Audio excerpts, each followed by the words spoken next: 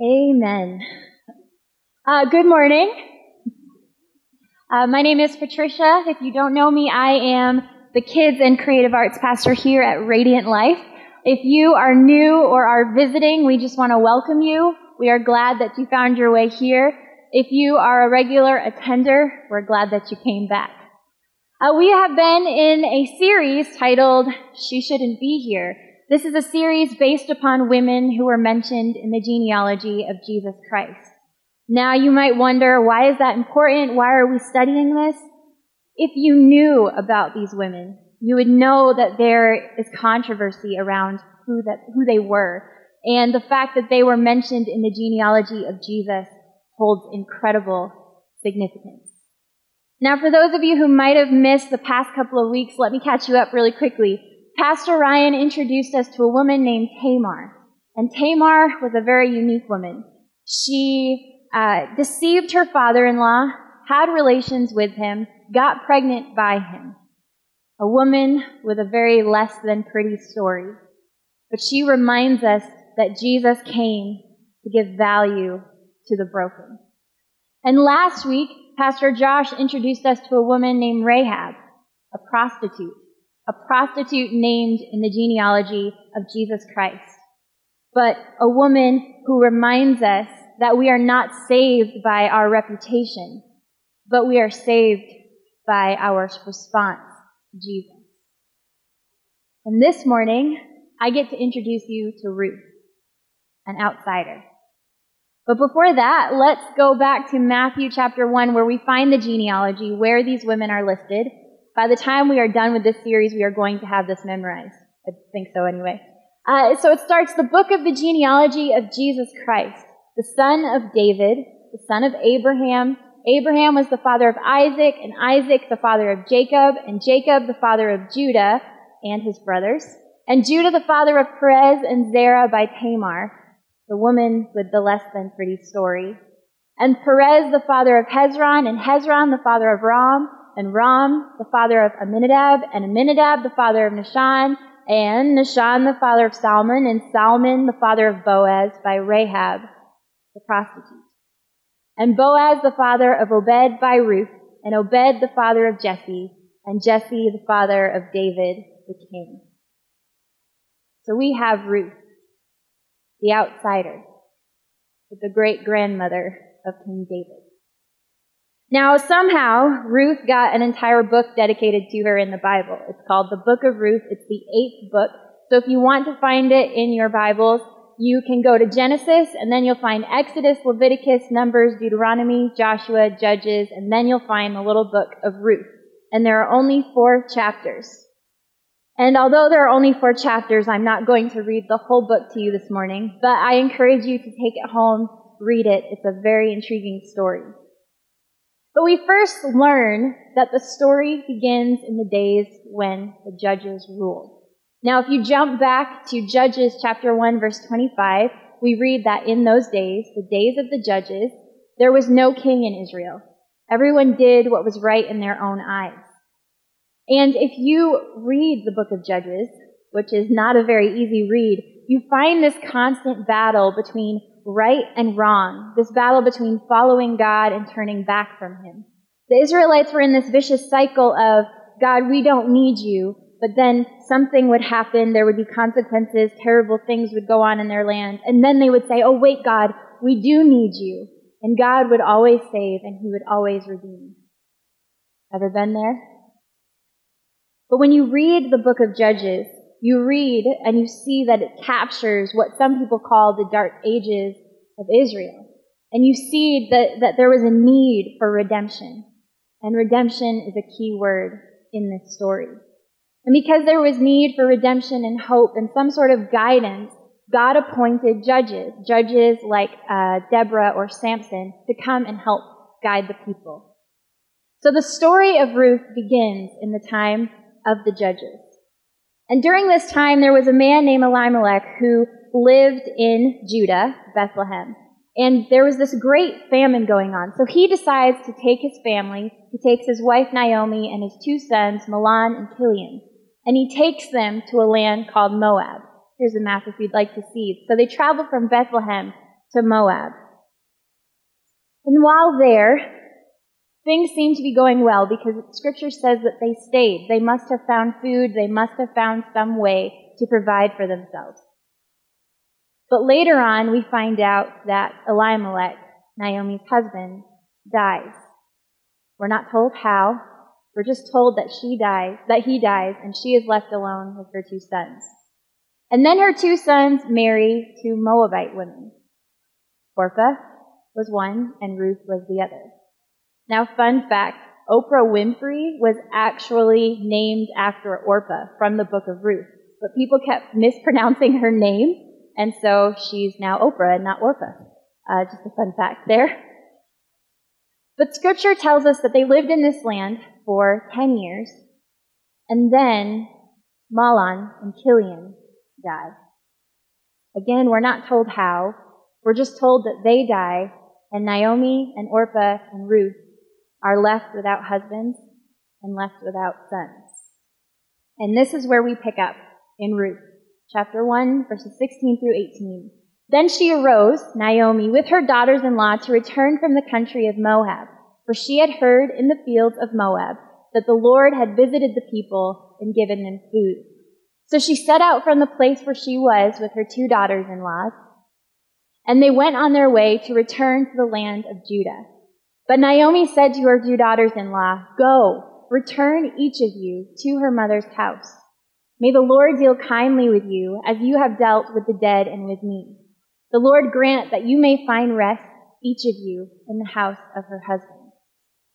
Then she kissed them, and they lifted up their voices and wept, and they said to her, "No, we will return with you to your people."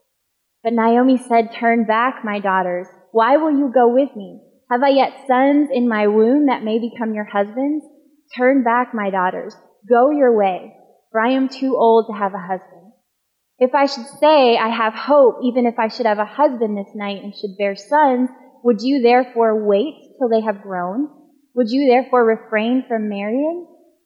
No, my daughters, for it is exceedingly bitter to me for your sake that the hand of the Lord has gone out against me." Then they lifted up their voices and wept again, and Orpah kissed her mother-in-law, but Ruth clung to her.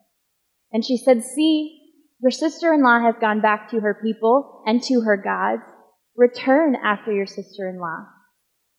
But Ruth said, "Do not urge me to leave you or return from following you. For where you go, I will go, and where you lodge, I will lodge. Your people shall be my people, and your God, my God. Where you die, I will die, and there will I be buried. May the Lord do so to me, and more also, if anything but death parts me from you." And when Naomi saw that she was determined to go with her, she said no more. Now there are two really important things you have to know about this story. As Pastor Ryan shared a couple of weeks ago, it was customary for a woman to remarry after her husband died, and typically within that same family line. So if her husband had had a brother, it would have been customary for her to marry the brother or marry another kin.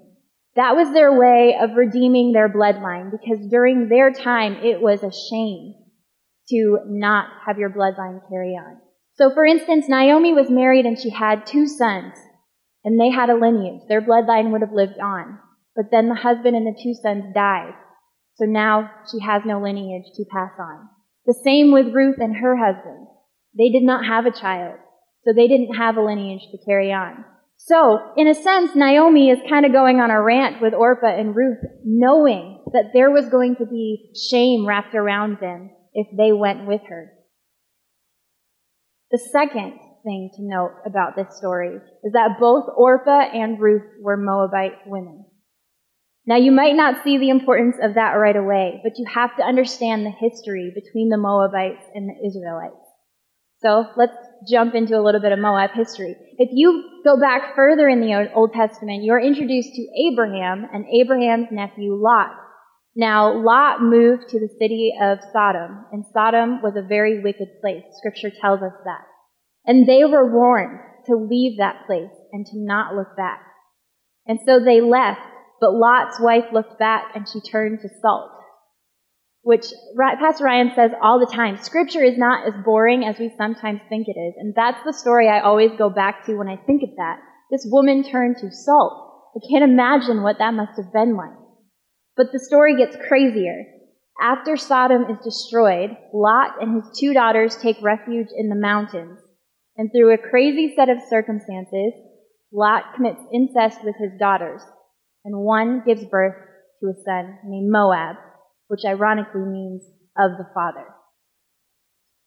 The Moabites were descendants of Moab, born out of incest, born out of sin. Ruth was a Moabite.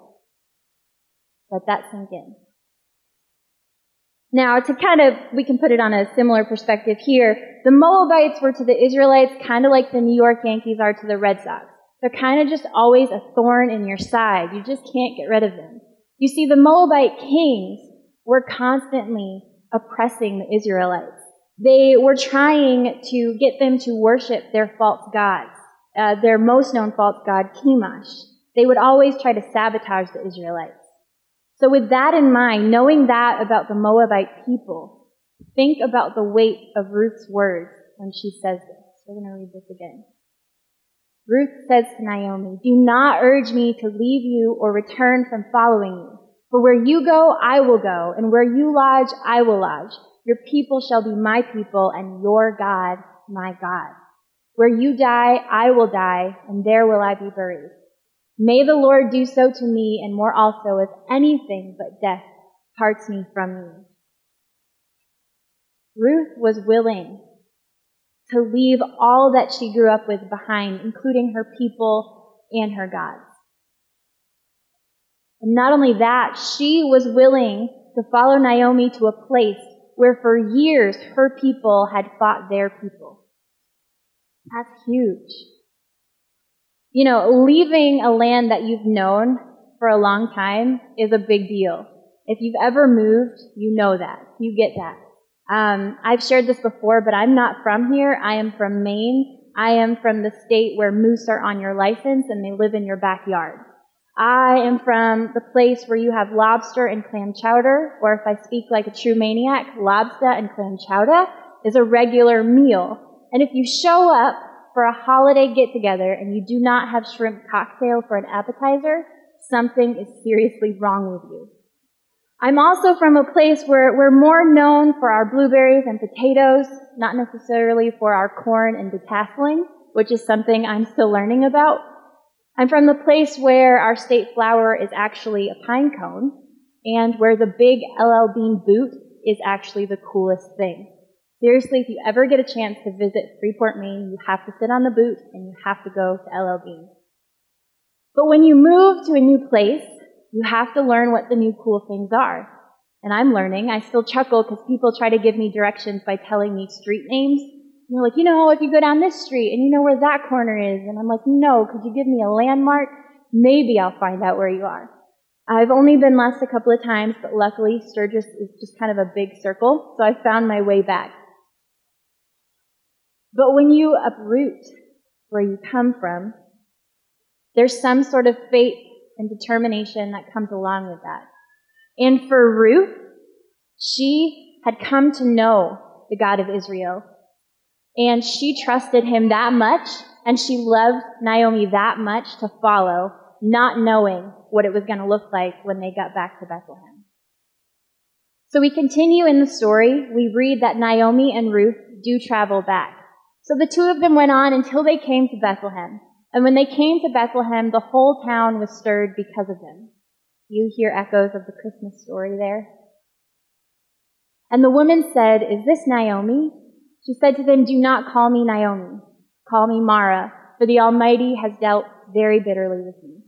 Now Naomi means pleasant, and Mara means bitter.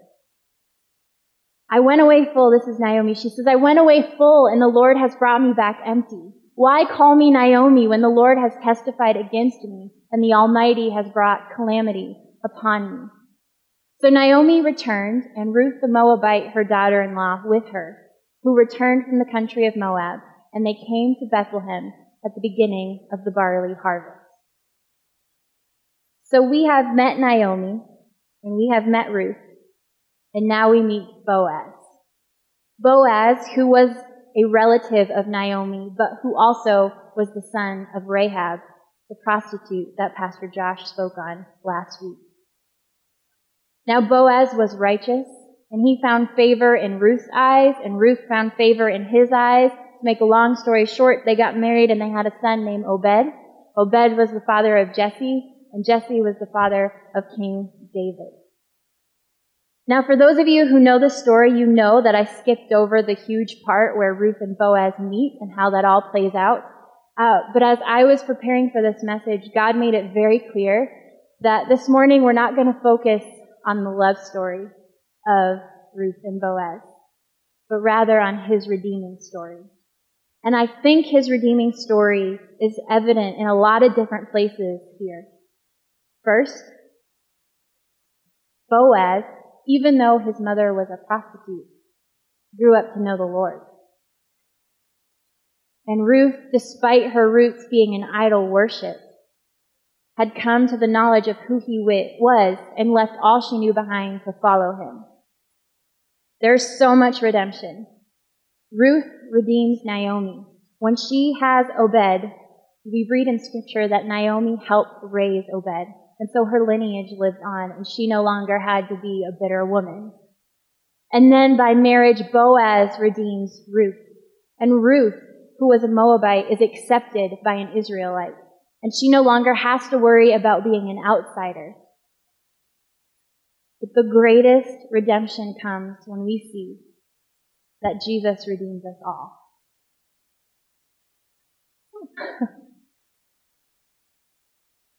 You know, preparing this message really wrecked me because I can relate with these women.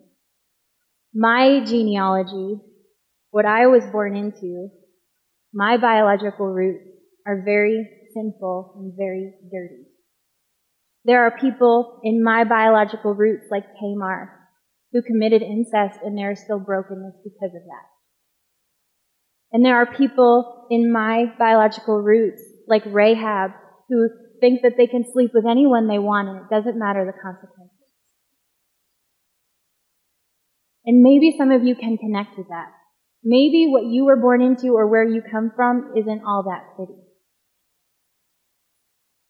But like Ruth, we have the choice to recognize that it doesn't matter where we come from or what we were born into or out of. What matters is our commitment to following Jesus. And it doesn't matter how messed up our family trees are, we always have a seat at the table of Jesus. So this Christmas, as you gather with your family or maybe your friends, I just want you to be encouraged that you don't have to remain an outsider just looking through the windows, but that you are already invited in. You know, we have the words out in the lobby, "You belong here," on the walls for a reason, simply because you do belong here, regardless of where you come from or where you've been. And if you don't know Jesus or if you don't understand this whole God thing, that's okay. I'm sure Ruth didn't get it at first either. But she was committed to learning and understanding and living out her faith the best that she knew how. I want to leave you with a quote from one of my favorite authors. Her name is Ann Voskamp. She is mostly known for her book, 1,000 Gifts.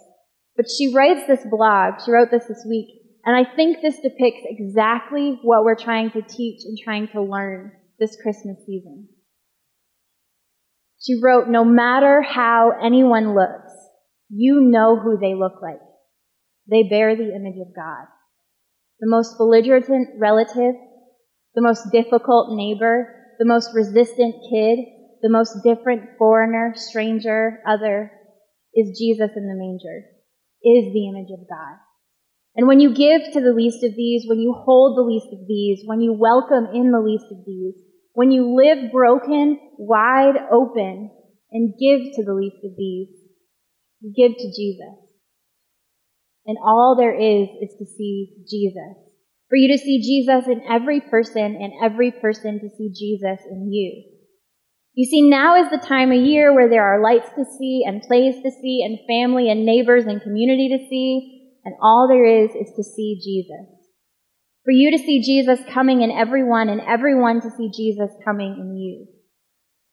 Now is the time we don't only look for Jesus coming to the stable, we look to him around every table. We don't only look for him coming to the crèche, we look for him in every crisis. We don't just look for him coming to the manger, we look for him in every mess. And we don't look for him coming only in the barn. We look for him coming through the brokenness. My encouragement to you this morning is simply to see Jesus and to know that he sees you deeper. And to know that no matter where you come from, no matter what you were born into, you are accepted and valued and are no longer an outsider. That should make us worship, and that should make us rejoice knowing that we are ultimately rooted in him. So I want us to worship. I want us to recognize that we don't have to just know who Jesus is and be accepted by him during Christmas. But we get the gift of him all year long, every week, every day. God, we just thank you for the gift of your Son, and we thank you that it doesn't matter where we come from or what we were born into, but that you are a God who redeems what we were born into and where we come from. That you are a God who sees us deep, who loves us deep, and who will never leave or forsake us. We praise you and we worship you and we worship your Son for his coming and his redeeming us all. We pray this in your Son's mighty and powerful name. Amen.